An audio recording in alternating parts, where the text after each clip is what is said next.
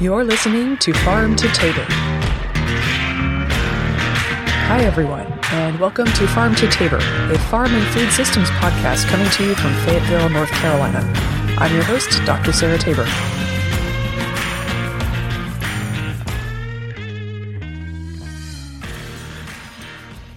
Today we've got an interview with Chris Higgins of Hort Americas. And in addition to being a major outpost of the general fruit and veggie farming world at Hort Americas, Chris has been doing a lot of heavy lifting in the indoor farm industry as the head of Urban Ag News, making sure that industry information gets around and hopefully we can all make good choices.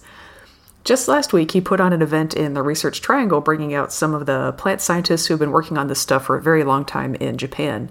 Very glad to be having those conversations now here in the South, where it's so hot and humid that we can't grow a lot of crops, and indoor farming can be a good solution for a local supply of many crops. Chris has been a great colleague and mentor and helped me out when I was getting started in the industry, so super excited to have him on today. And we'll just jump right in. Thanks for joining us, Chris. So one of the things we want to talk about today is what questions do we have that still need resolving in the indoor ag space? What are some things we're still wondering, some things maybe we still want to see proven, things like that? Any thoughts, Chris?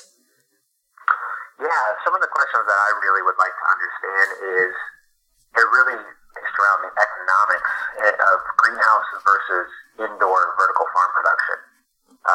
Right. We hear a lot from Japan about resource use efficiencies. Mm-hmm. We hear a lot about different yields, and then we see a lot of press releases about some extreme improvements by moving into a vertical farm scenario. Some very large increases in efficiency, production, and also water savings. Right. And it'd be very interesting to see how, or kind of figure out how those figures are being calculated. Right. I think there was a manufacturing guru who said something like, I don't trust any numbers that I don't trust any numbers that I haven't cooked myself. So yeah, I like that. Yeah, there's always an element of that. Yeah. So like anything in particular that you've run into, or maybe just kind of some of your experiences working in indoor ag as well. Can we elaborate on some of those questions or? Yeah, so my experience is that, oftentimes in indoor ag, we spend a lot of time talking about the system, right? We spend a lot of time talking about unique production systems or unique lighting recipes, right, or unique ideas and thoughts. And we don't spend as much time talking about the most important piece of equipment, or not piece of equipment, but the most important component of the indoor farm, which is actually the plant. Right. And today, as it stands, we are using seed varieties that for the most part were bred for outdoor growing conditions. Right. In some cases, we're using seed varieties that were bred for greenhouses. Yeah. But there's not that many varieties that have been bred for greenhouse use. Mm-hmm. So as we move forward, how much energy should we be focusing on the production system versus how much energy should we be focusing on the variety of crops we're producing? Because if we take any lessons from traditional agriculture, is that as we moved to new climates, or as we moved around the world to try to produce certain crops in different climates around the world, we found that breeding programs led to successful farms as they moved from one climate to the other. Right, yeah. I actually worked for the University of Florida blueberry breeding program for a couple years as a postdoc. And something that was really important there was, we had blueberries from up north that tasted good, but they couldn't survive in Florida. So we had to crossbreed them for a couple of decades with native varieties that tasted terrible before we could even have a farm industry. And now blueberries in Florida are a pretty significant sector, but it never would have been there without a breeding program. So. And you just said something that I think is also an extremely interesting question: is what length of time is it going to take us to come up with these new varieties? You said a couple of decades, I believe. And are we looking at are we looking at something that needs to last a couple of decades, or has some of the improvements in technologies we've seen for breeding, are those improvements going to allow us to shorten that cycle? Right. Yeah. That's a really good question. I think the Florida case was really kind of stretched out by the fact that, number one, it's blueberries, so they take a while to mature. Fortunately, we were able to get the breeding cycle down to about 18 months just because it's warm down there. But also because we had to really breed things that were not very similar and try to get something useful out of them. So hopefully it won't take that long for things like lettuce and leafy greens like that. They have a shorter cycle, and there's less movement we're trying to get in there. There's not as much change.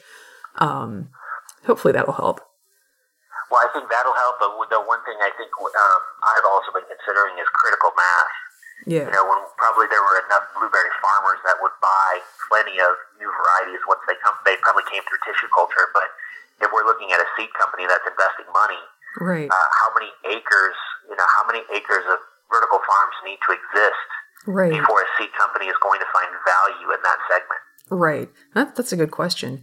As someone who's done plant breeding before, something that I think is really interesting about indoor farms is, we would always say in the breeding program, the plants that just came from our most recent crossing year, 18 months back, that were the first crop starting to make berries, or the youngest one we had making berries, those are always the ones that tasted best. They'd had a year to make berries, and then we eliminated the ones that don't taste good.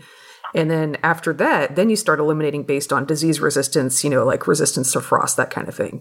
So that first elimination that's strictly just for flavor, those are always the best berries. And then once we had to start weeding out the ones that just didn't handle well in the field, then it kind of, mellowed out a little bit in terms of flavor improvement.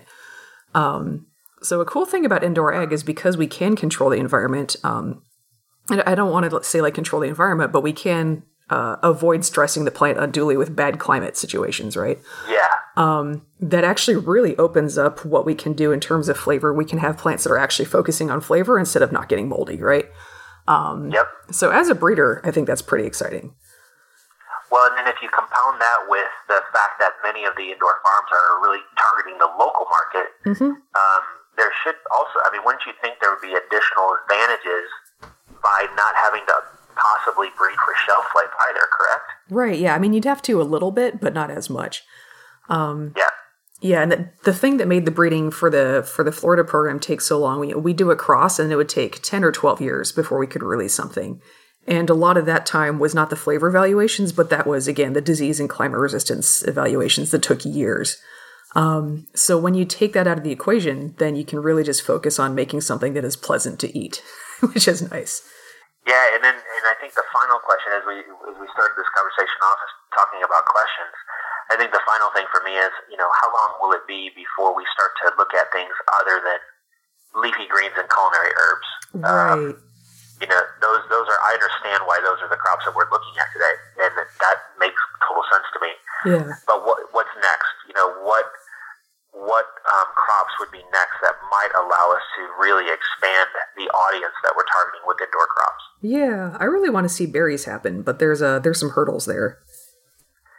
Yeah, there are definitely some hurdles there. Berries in a greenhouse are hard enough, let alone berries without sunlight. Right. Yeah. So I've seen some metrics out of Belgium which really make me question whether or not there's even any varieties that would be doable in an indoor farm today. Really? How so? Cost of energy, right? Yeah. Now we're moving away from a crop where we're just producing biomass, leafy green material, and now we need that increased energy from our light source. We need that increased energy to set enough fruit per square foot or per square meter to get a harvest, to reach yields that would make a company profitable. Right. And what I've seen is that the light intensities required right now would really drive up both the capital investment as well as the operational cost of running that farm. Right. Because we would increase the light intensities, which would drive up CapEx. Right. We would increase the light intensities, which would drive up our electrical costs or our energy costs. Yeah. And then we would have another thing associated with that. We would probably increase our utility costs by driving up our HVAC demand. So those three dominoes would all fall as we try to target higher light levels. Right, yeah. Looking at berries, and again, this may be a holdover from my experience with the blueberry breeding program, but we had to kind of move them from the field, into a cooler to simulate that vernalization. give them their chilling hours, and then move them manually back into the greenhouse. So it's probably, I may be warped a little bit by that experience, but for me, indoor farming for berries kind of looks like you have them in a field until it's time to, cue them into flowering. Then you stick them in a chiller. Then you put them in your flowering and fruiting room. Could be a way for that to work. But then you're getting yourself into a lot of materials handling, which, that's a whole specialty in and of itself, is just how to move stuff around and make that effective. So, I don't know. Interesting questions there. Yes, all really good questions. I think all questions that hopefully we each have the opportunity to work on or watch be answered over the course of the coming years. Yeah. Rad. Let's see. Anything else we want to cover here? Not on the question parts. At least not that I can think of. Right. So have something I've been having a lot of questions about is how people do hiring and training and retention. This is kind of a drum I bang on a lot, but I see a lot of folks trying to hire like top flight, brilliant expert growers for like $40,000 in a concentrated urban area. And, for one thing, you wonder what they're smoking. And it's one thing to be able to claim I'm new to an area. I'm new to this sector, and I just don't really know what normal looks like. But it's another one entirely when you're looking at a Silicon Valley culture where, in the universe that they're in, you're either a coder or you're a robot. And they're thinking, well, they're not coders, so they're robots. And they're thinking, I'm going to pay them appropriately. And that, to me, is a big, huge red flag. Any thoughts there? Yeah, I think I might be looking at labor a little bit differently than you. And the reason is I don't see many people finding, well, maybe it's terminologies. I don't see many people finding growers for $40K a year anymore. Yeah. We've had a couple of things that have really changed our access to labor in this space. Yeah. One of those has been the state-by-state regulation of cannabis or medical marijuana. Right. As that has happened, that has attracted a lot of that labor pool that we once had access to. I know I have friends that were growing tomatoes 3 years ago that are now growing tomatoes in greenhouses 3 years ago. Right. They're now cannabis growers. Right. And the nice part about their move, at least for them, the nice part about their move is that from a happiness standpoint, the tomato farms were driving these guys to work 7 days a week, 10 to 12 hours a day. Right. As they moved over to these alternative crops, what they found is they have a shorter working day. Yeah. Often only working 5 days a week. Yeah. And they're being compensated more. Yeah. So I think that we're going to run labor in general, whether we're talking indoor, whether we're talking greenhouse or field production. I think we've got some really difficult questions to answer as we go forward. Yeah. They start, in my opinion, it starts with immigration and immigration laws. We're going to have fewer and fewer people people available to do some work that historically not a lot of people have wanted. Yeah. Now we don't see, if we go to our land-grant universities, we don't see a ton of kids coming into our horticulture and agricultural growing programs. You see a lot of guys and gals going into research. Yeah, a lot of landscaping. A lot of people going. Say that again. Oh yeah, a lot of people going into landscaping and yeah. Yeah, they're going into landscaping for a while. Golf course superintendents were hot. Golf course, management programs were hot. Now you see some people go into general agriculture, but they're looking at it from a business perspective, less from a production or growing perspective. Right. So we have this shrinking pool of people to choose from. Yeah. And as we move into a highly managed, controlled environment facility to produce crops, now we're going to need to look for a head grower, a production manager that has a complete new set of skills that only a couple of universities in the country have access to teach. Right. And or have the equipment needed to teach these programs.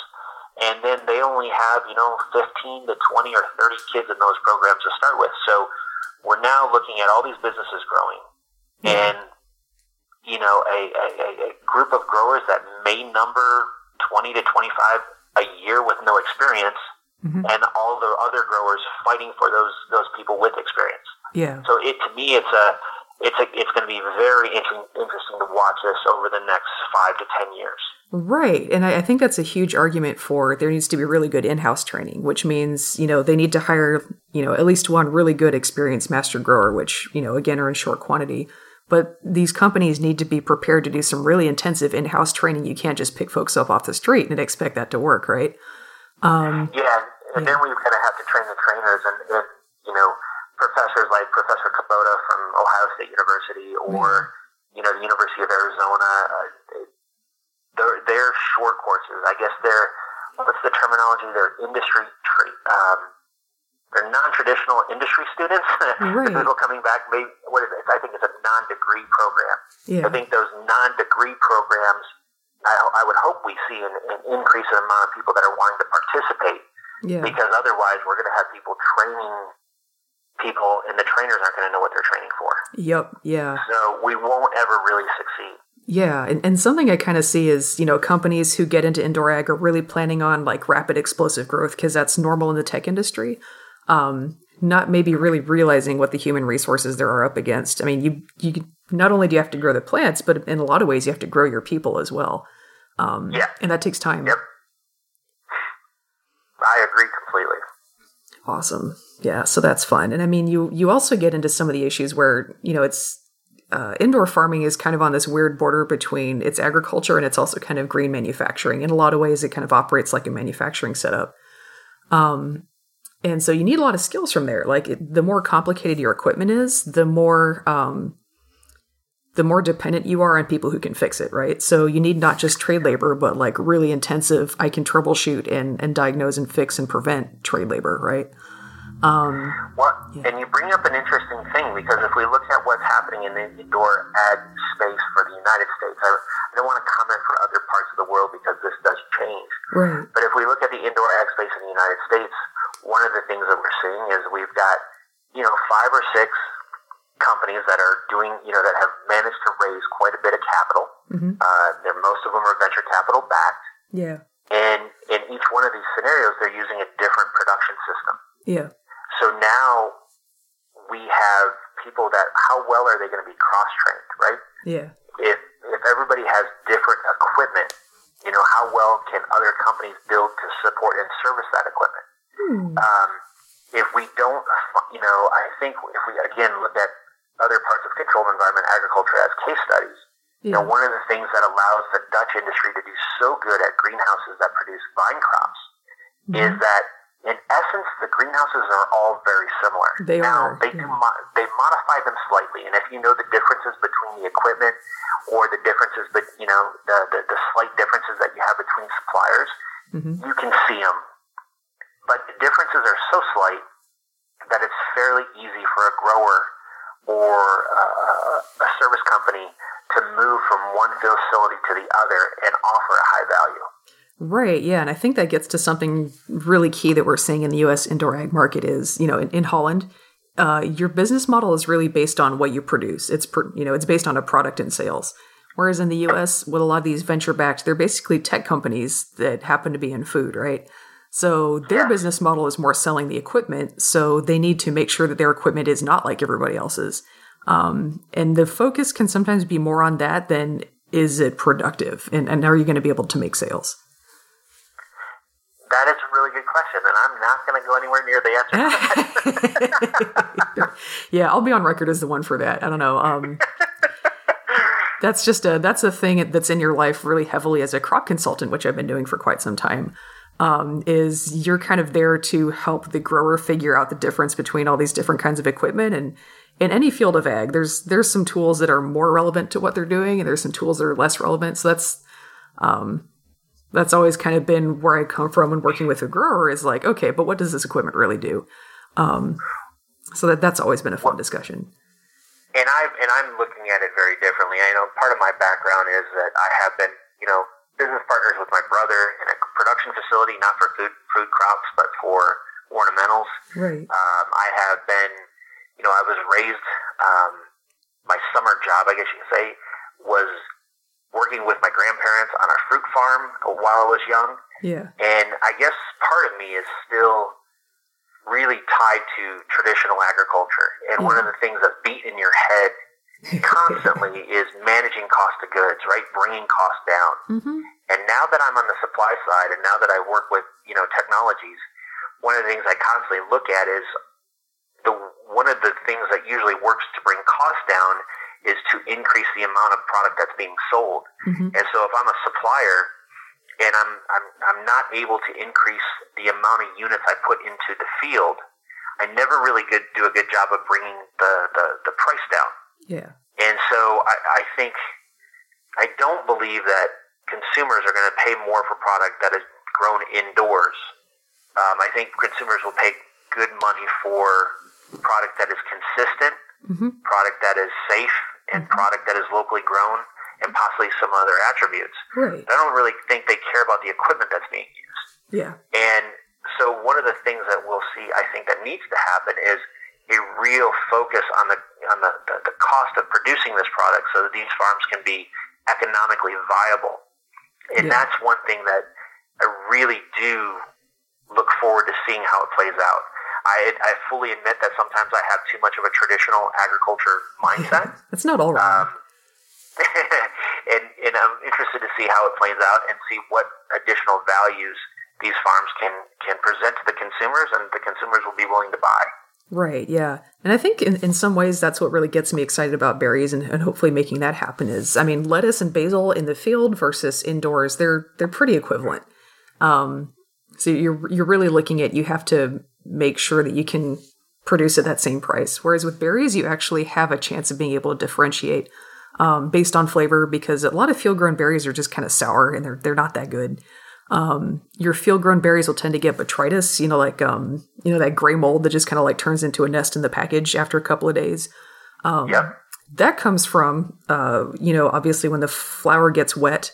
So that comes from like way back in the flowering stage. The spore will get in there and just kind of chill out in the berry until it gets ripe. And then it's kind of been growing there quietly the entire time. And then once it gets ripe, it takes over. And that's why it does it so quickly. It's always in that berry. But if you can keep those flowers dry during the flowering period, then you don't have that. So there's a real opportunity to make it so that berries will last more than 2 days once you bring them home, which can be really valuable to consumers and also just taste better. For sure. Yeah, so there's an actual chance to differentiate and make a better product that's clearly indoors and clearly better. So that's kind of exciting to me. Yeah, I would agree with that. I think as we can expand those products that we look at to be produced locally, so we can decrease the transit time from farm to table. Yeah. Those products that we can look at where we can find real, improvements in shelf life to me is something that's really key. I think improvements in flavor can be found. I know Hort Americas, we have a demonstration greenhouse, and my wife, I think, was a perfect example of exposing her to different flavors. So, the story, she's born and raised in the Midwest, and many of us growing up looked at salad as iceberg lettuce, right? Or we looked at salad as prepackaged lettuce that we got at the grocery store. Yeah. But as we've been running trials at our demonstration greenhouse, we've been looking at spicy arugulas and blends, and all of a sudden you get these right out of the system, right off the farm, when they're super fresh and the flavors are really intense. Kind of changes your definition of what a salad should taste like. Right, yeah. And I think that we have the opportunity to do that by introducing new flavors that possibly were never introduced before because they didn't travel well. They didn't pack well. For whatever reason, they never made it to the grocery shelf. Yeah, for sure. That was kind of a constant sorrow in the berry breeding program was we get these crosses that had like this really amazing, like rich, like blackberry jam, like packed flavor. And then they wouldn't make it because their field resistance wasn't great. And then we had some with just like the most just boring, kind of insipid, barely there flavor, but they performed really well in the field. And actually, when we did our taste panels, people liked the really bland ones, and we were like, okay, man, guess we're releasing it.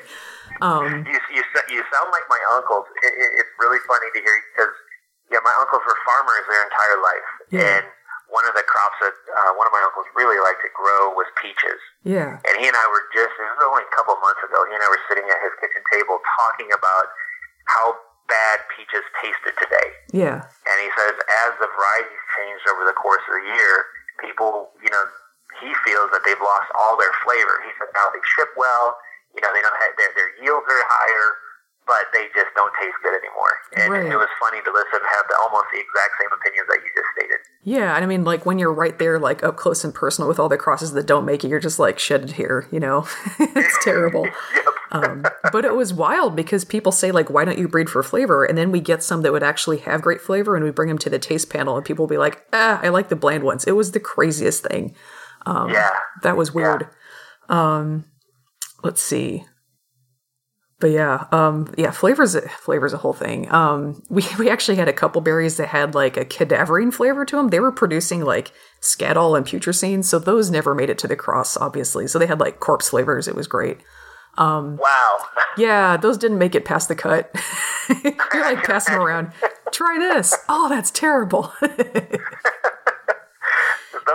things. See, and I think that there's a unique market for those things. I wonder. Well, out of curiosity, how many years ago was it that you were doing that work? Oh gosh, that would have been like 2011 through 2014, so not too long back. Not too long ago.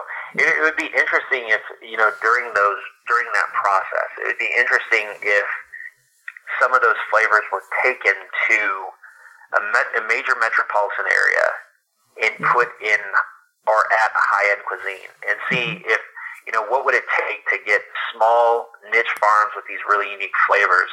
Right. Is there a way to make that profitable? Because I guarantee that, there's going to be somebody that's wanting to pay for that experience. Now, I know economically for the farmer to make that work, it's going to come at a high price, that experience is, just to be able to produce those very unique flavors. But I've always been curious as to what it would take to be able to make those economically feasible, right? And that doesn't, who knows what that means? We could be talking about a $10 berry, But at the same point in time, if it tastes like corpses, maybe it's worth it. Maybe there's people that are willing to pay for those experiences, right? Yeah, and I've wondered that myself. Like UF obviously is set up for like just mass releases and everything. But there were some cultivars that that really seemed like they, even if they weren't a great fit for big mass farming because their disease resistance wasn't great. Like a small farm that had a greenhouse or something could do pretty well with, like there's this one, I called it smash and grab. We had to do a lot of yield trials and just like pick the bush clean and get a weight. And some bushes it took forever because they had like 1 by 1 berries. You had to get each one individually. And this cultivar had just like big clusters of berries that all ripened at the same time, and they tasted phenomenal. And I was like, heaven help me, if this one doesn't make it past the hurdle and get released, I don't know what I'm going to do. I love this thing. But yeah, like there's, even if that one didn't make it to mass market, I think like, indoors or people in a greenhouse or just a backyard situation, it could be a great fit. Right. And who even knows what the legal thing like that was. That program was actually the #2 IP revenue generator for the University of Florida. So they don't take releases very casually. It was a big process. Right. Yeah. Right. In fact, I think the blueberry growers in Florida were getting kind of mad because the program was built to help them, and our varieties were so popular that a lot of folks in Mexico were buying them and starting to undercut Florida growers, and it was a whole thing. Wow. Yeah. I've seen that happen in other programs as well. Right. And we'd always say something like, well, do you want to pay more taxes to support the program and we can stop doing that? And they would always say no. So, I mean, there's that. Yeah. Let's see. That's berries. Any other thoughts? We're kind of winding up on our half-hour time. Yeah. No, I think this has been a very interesting conversation. Yeah.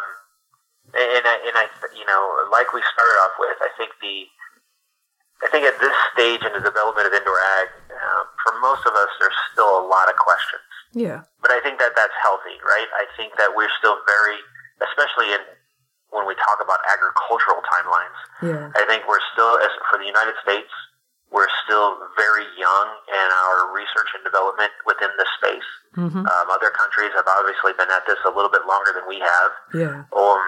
But we are going to go through some learning curves, and I think it's good that we're asking the right questions. Well, thanks for your thoughts. I appreciate your time, and, happy Friday. Thank you very much. Have a great weekend. Thanks, you too. Enjoy.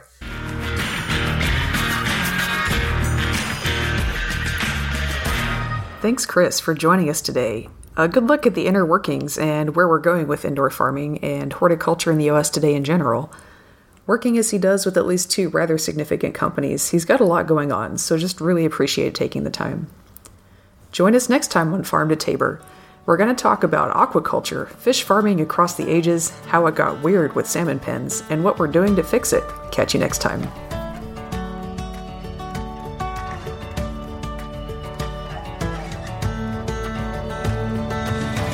Special thanks to Revolutionary Co-working in Fayetteville, North Carolina for recording space, and to Lauren Harris for audio production.